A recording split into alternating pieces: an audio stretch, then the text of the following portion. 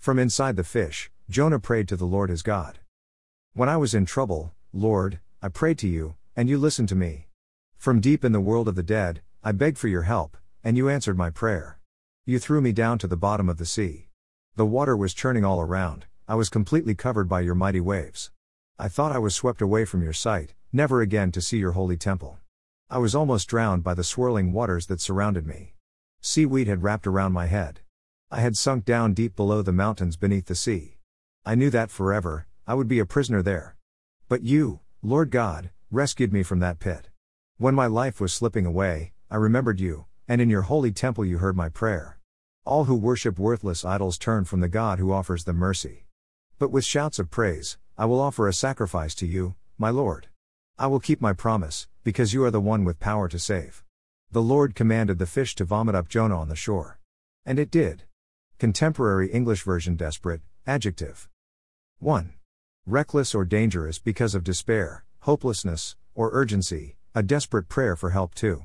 Having an urgent need, desire, desperate to stay alive in a watery grave. 3. Leaving little or no hope, very serious or dangerous, desperately stuck in the belly of a fish. 4. Extremely bad, intolerable or shocking, skin being bleached white inside of a stomach. 5. Extreme or excessive, swallowed and puked out by a fish. Out of all the postures of prayer I have taken in my life, and in every prayer of desperation I've ever uttered to God, none of my experiences were ever quite like Jonah's. Curled up in a fetal position inside the belly of a big fish will tend to bring out a desperate plea for help. And desperate prayers are the sort God wants from us. I am God Most High. The only sacrifice I want is for you to be thankful and to keep your word. Pray to me in time of trouble. I will rescue you, and you will honor me. Psalm 50 14-15, Sev. The Lord says, if you love me and truly know who I am, I will rescue you and keep you safe. When you are in trouble, call out to me. I will answer and be there to protect and honor you. You will live a long life and see my saving power. Psalm 91 14-16, Sev. Any place of difficulty, adversity, or overwhelming situation can be transformed from the acid belly of a fish to a womb of possibility and new life. In running from God, Jonah chose unwisely, and took the path of separation and death. Being swallowed whole by a great fish, and languishing in such a place of sheer isolation, is also a metaphor mirroring the actual circumstance of Jonah's great separation from everyone, everything, especially God. Our own fleeing from what we hate, and searching for safety apart from the Lord, only lands us in a place of horror. Jonah got himself so far from everything that he became entombed in a living death. In truth, God is the only safe and sacred place we have, our only secure refuge. We don't need to run in order to be protected, not when God has our backs. The turning point is whenever we come to our senses and make the choice to unmask our actual thoughts, feelings, and intentions before the Lord. The change comes whenever we make an honest cry of desperation in prayer. For prayer is the very breath of life, it is our hope. What do you do when you are in distress? Prayer elicits mercy from the heart of God.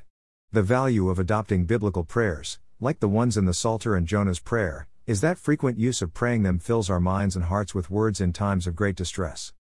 It's when we are in overwhelming need that scriptural prayers and familiar passages reawaken us with fresh hope for deliverance and renewal. Jonah's dark watery grave became empty when he decided to voice his desperate prayer to God. It's one thing to pray because you want something, it's another thing to pray because your very life is on the line. Living for God is much more than holding to particular doctrines or making pious statements about God. The spiritual life is one in which we open ourselves to new beginnings and new life, going beyond ourselves and connecting with a transcendent God. We must abandon ourselves to God. We are in no position to negotiate or make deals with the Lord. There needs to be a radical letting go of hatred and bigotry, injustice and unrighteousness, and especially our bent toward wanting things our way. It is from the empty places of life that we find possibility. It was from the grave of the fish's belly that set up Jonah's experience of being vomited out and a spiritual resurrection. Jonah was in the stomach of a big fish for 3 days and nights, just as the Son of Man will be deep in the earth for 3 days and nights. Matthew 12:40, Sev. Abandoning the false self, forsaking the old life, and coming to the end of ourselves, puts us in a position to pray desperate prayers which God delights to answer beyond what we can even ask or think. Most holy and merciful God, I am in your care. Help me know that I need not face my troubles alone. May you grant me consolation in my sorrow, courage in my fear, and healing in the midst of my suffering. Fill me with the grace to accept whatever lies ahead for me, and strengthen my faith. Thank you that I have a living hope, through Jesus Christ my Lord, who with you and the Holy Spirit are one God, now and forever.